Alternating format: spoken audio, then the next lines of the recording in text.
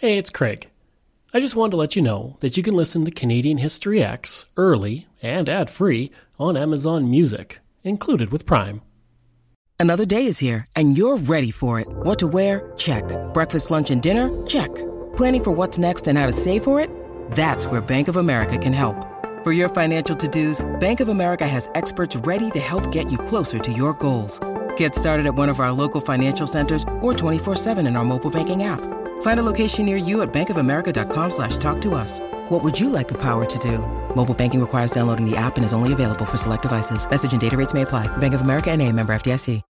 When you need mealtime inspiration, it's worth shopping Kroger, where you'll find over 30,000 mouth-watering choices that excite your inner foodie. And no matter what tasty choice you make, you'll enjoy our everyday low prices, plus extra ways to save, like digital coupons worth over $600 each week. You can also save up to $1 off per gallon at the pump with fuel points. More savings and more inspiring flavors make shopping Kroger worth it every time. Kroger, fresh for everyone. Fuel restrictions apply.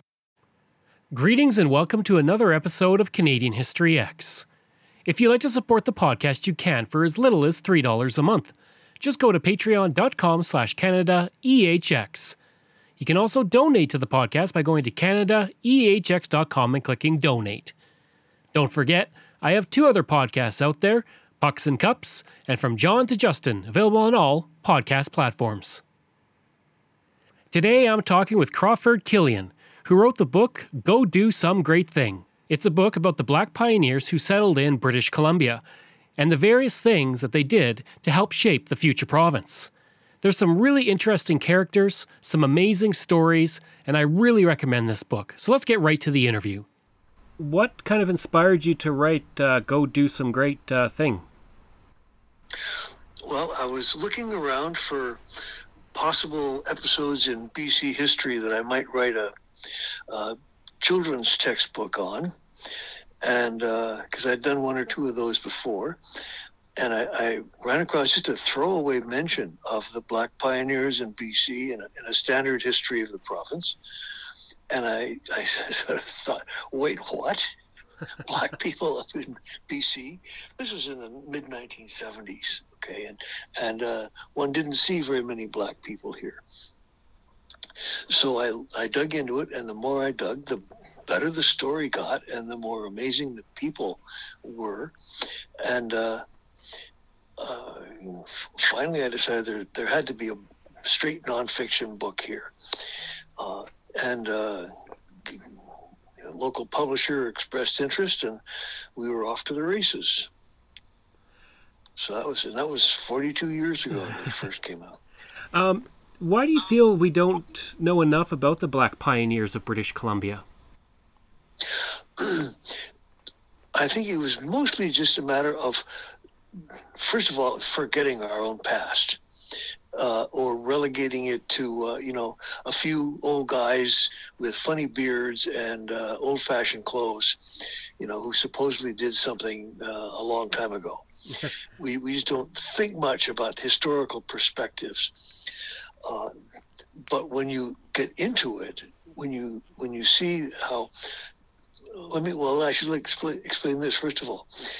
The Crown Colony of Vancouver Island, as it was in 1858, was administratively separate from the mainland, which didn't become part of the province of British Columbia until a little later. The colony knew that it was sort of responsible for what was going on the mainland, and the governor, Sir James Douglas, knew that gold had been discovered along the Fraser, and he knew that meant Americans would be flooding up from California in huge numbers pretty soon. And he had a couple of hundred Europeans, and that was it, in Victoria, and scattered up and down the island.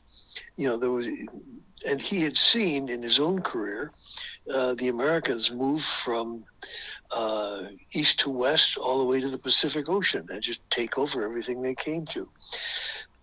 And he could well imagine that was going to happen to him. So he needed some kind of ballast, some kind of counterweight to the Americans he knew he would be getting. And there was no way he'd get enough British subjects in place in any good time. But here was a community of black people in San Francisco, and the Supreme Court itself had just declared that they could never be American citizens, even if they had been born free. So he figured, okay, these people will have to do, and he invited them to come up and take a look around. They sent a committee up. The committee reported back, this is a great place, a God-sent land for the colored man.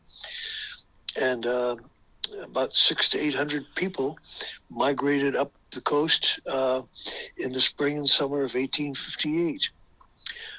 And they formed a sizable proportion of the colony's population.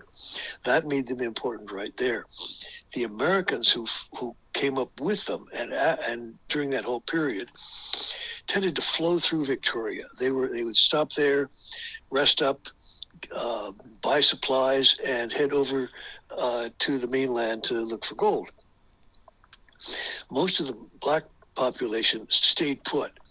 And they had jobs, they opened businesses, they were very active in the local community. So they provided Douglas with the ballast he needed. And I think in the long run, it helped a lot. But after the Civil War, many of the black pioneers figured, well, we didn't get everything we were really promised here. And now Reconstruction is going on in the States. We can go back and have, proper lives as American citizens. So they left, and just a small number of black remained in British Columbia, and they became a regularly smaller proportion of the population, never seen as a threat to the majority whites. There was a lot of racism aimed at the Chinese and the Japanese, but not so much to the black population. So they were essentially just forgotten. One of the more interesting parts of the book I found was the story of Salt Spring Island and the impact that the black pioneers had on the island.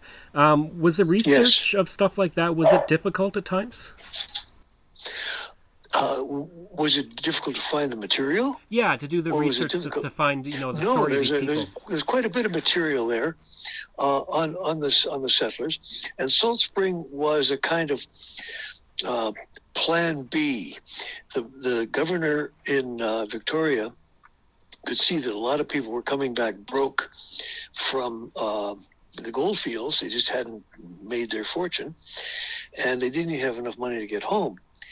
So they decided, let's settle some of these people on Salt Spring, and they can form a little kind of farm community to supply the Victoria with vegetables and so on, livestock.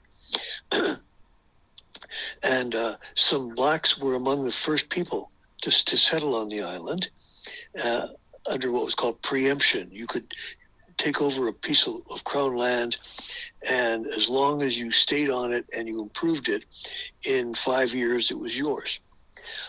And so the black settlers got some of the best land on the island, and were followed by others. There was then a terrible winter in 1861-62, which drove out many of the settlers, but the blacks stayed put, even though it was pretty tough. And they ended up, as a result, doing pretty well. They then found that some people wanted their land, and there were a couple of very mysterious murders of black settlers that seemed to be aimed at getting possession of their particular land. But there were also some remarkable families like the Starks who settled on the island, raised a family, and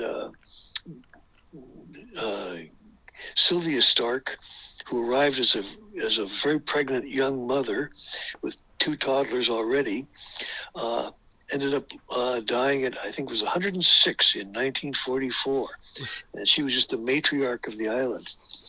Something else that was kind of interesting about Salt Spring was that it never worked out as a kind of a farm colony for Victoria. It was almost a kind of proto-hippie settlement where the people who settled there were quite happy to stay at subsistence farm levels, most of them. Some did better, obviously, but they just wanted to be left alone. And I suspect that the black settlers were among them. You know, they took care of themselves. They were very tough and resilient and resourceful, but they were not much interested in the rest of the province or the rest of the world. Speaking of some of the people, you mentioned a couple, but people like Mifflin Wistar Gibbs, were there other people who kind of really stood out for you as kind of notable characters in the tale of the Black Pioneers? Well, certainly Mifflin Gibbs was the most notable of them. He had come up a little late in June of 1858 and immediately began making a fortune. He opened up the first store that ever competed with the Hudson's Bay Company, which had owned all of Western, Canada for a long time. And then he began to invest in real estate, and he did extremely well there. He ended up, among other things, building a coal mine and a tramway on Haida Gwaii to provide coal for Victoria. And he was the first black elected city council member in Victoria.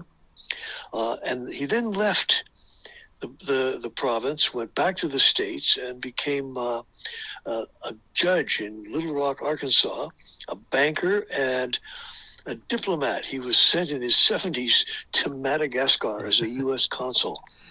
And he put up with that for a couple of years and then excused himself. That was quite enough for an old guy. So he was a remarkable man. But there were others. There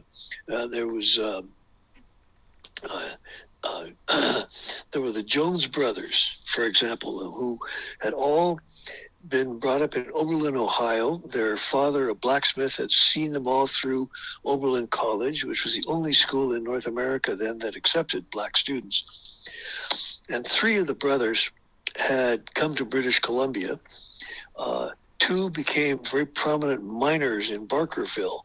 One also had a sideline as a dentist. He was known as Painless Jones. And meanwhile, another brother settled on Salt Spring and taught the kids on the island free, for at no cost and without being paid, for about 5 years before the settlers finally shamed the provincial government into paying him something, because he'd been tramping up and down the island for those years, just to provide some sort of education for the kids. So there were some very remarkable people indeed in the among the Black Pioneers. One of the stories I really enjoyed was when you were talking about the Black Pioneers being a political force and Gibbs running for city council and Asmos de Cosmos running against him, and the things that he did to try and make sure that Gibbs was not elected. What kind of force were the Black Pioneers towards politics in early, especially obviously Victoria? Yeah. Sir James Douglas had promised them that if they stayed for, I think, 3 years or something, and became property owners, they could have the vote, which was a huge attraction for them. But when it finally came to it, and the Colonial Council was up for election, it was a little problematic whether all the blacks who voted were entirely qualified to. And they were very pro-Douglas, as you might imagine. And Amour de Cosmos, who was then a newspaper editor and would later become the premier, was very much in the reform faction, who thought old square toes James Douglas was a hopeless reactionary and would really have to be replaced with some more go-ahead types. So de Cosmos and the black community kind of got in each other's way. And DeCosmos got pretty nasty about it in his newspaper. And Mifflin Gibbs wrote back and gave him as good as he got. And it was quite a kerfuffle. But you have to understand, in those days also, it was an open ballot. Mm-hmm. You marched in and you told the returning officer who you were casting your vote for. And everyone was keeping track, and they would go out and roust out somebody else if the race was getting close. Come and vote for so and so, and so forth. So it was a bit of an uproar, and it did cause some ill feeling, I think, on both sides. And then looking at obviously, when we look at Black pioneers coming up, we tend to obviously realize that there was racism, but they didn't face as much as they did in the United States. But in your book, one of the kind of most telling aspects of the racism was the issue over the church and the integration of the church. This was fairly early on, and it was kind of typical of the sort of passive-aggressive racism that the blacks encountered here, as opposed to the straight in-your-face, we hate you, they got in the U.S. So they were technically welcome and so forth, and there was certainly no segregation in housing. People lived where they could afford, and blacks, whites, Chinese were all living on the same street, that sort of thing. Mm-hmm. But they very much wanted to avoid setting up their own church. They wanted to have integrated religious services. Some of the local churches turned them away. One did not, but some of the white parishioners complained about having the blacks in the same pews with them and so on. Mm-hmm. So that turned into quite a kerfuffle.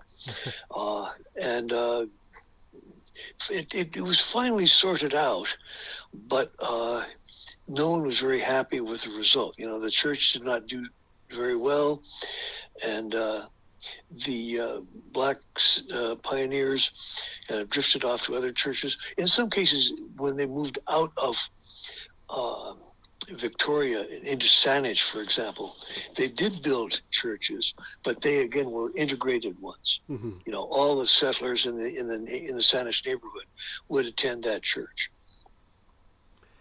And can you talk a bit about the all-black militia unit that kind of served as like the only line of defense for Victoria at times? Yes, it was. In some ways a reaction to the fact that Victoria had formed a volunteer fire department, and they excluded blacks. It was whites only. So the blacks said, all right, let's form a militia, because there was no real defense for the colony. There was a few Royal Navy Marines. There was a naval base at Esquimalt, but it was nothing like, a real fortress. And so they decided, with the governor's blessing, that they would start this militia unit. And they hired a Marine sergeant from the Navy to drill them. And they got uniforms. They looked as professional as any other 1860s North American military unit. And they carried on for a couple of years. But when Douglas left and the new governor came in, there was going to be a parade to welcome him of various, community groups and so on. And the African Rifles wanted to join, and we're told, no, you can't. And they had also been pretty effectively kept from training with serious rifles. So that was a bit of a drawback too.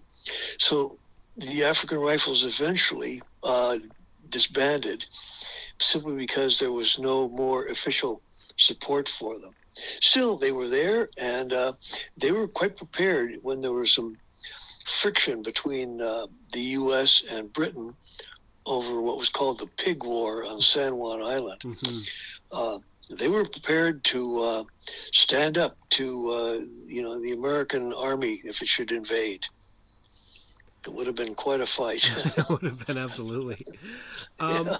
For people reading the book, what do you hope they get out of learning about the history of the Black Pioneers? I hope they can see that, first of all, they were remarkable people.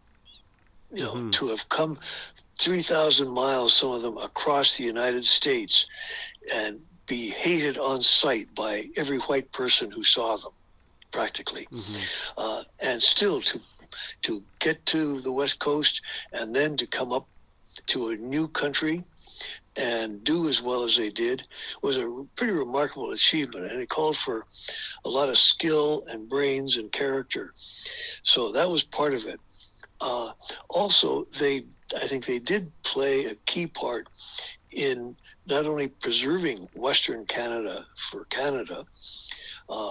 Mifflin Gibbs was one of the, you might call him a sort of a stepfather of Confederation, because he was in the Yale Convention, which was a political meeting that hammered out the terms under which British Columbia would join the Confederation, which happened in 1871, 4 years after the original Confederation.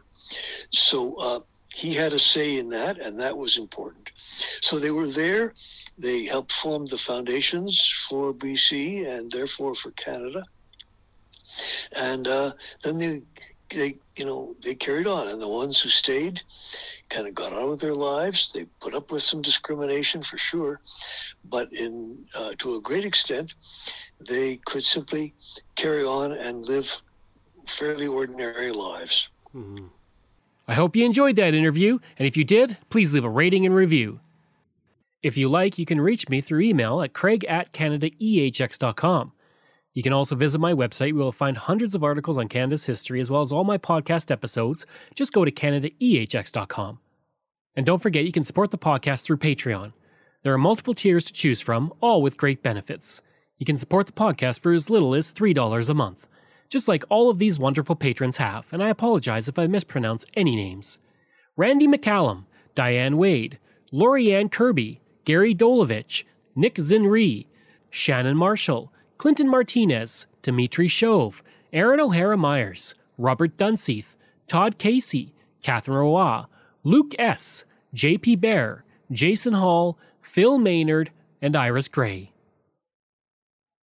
If you want, you can find me on Facebook. Just go to facebook.com/CanadianHistoryX. You can find me on Twitter. My handle is Craig Baird, CraigBeard. And you can find me on Instagram. Just go to Bairdo37. Thanks, and we'll see you again next time.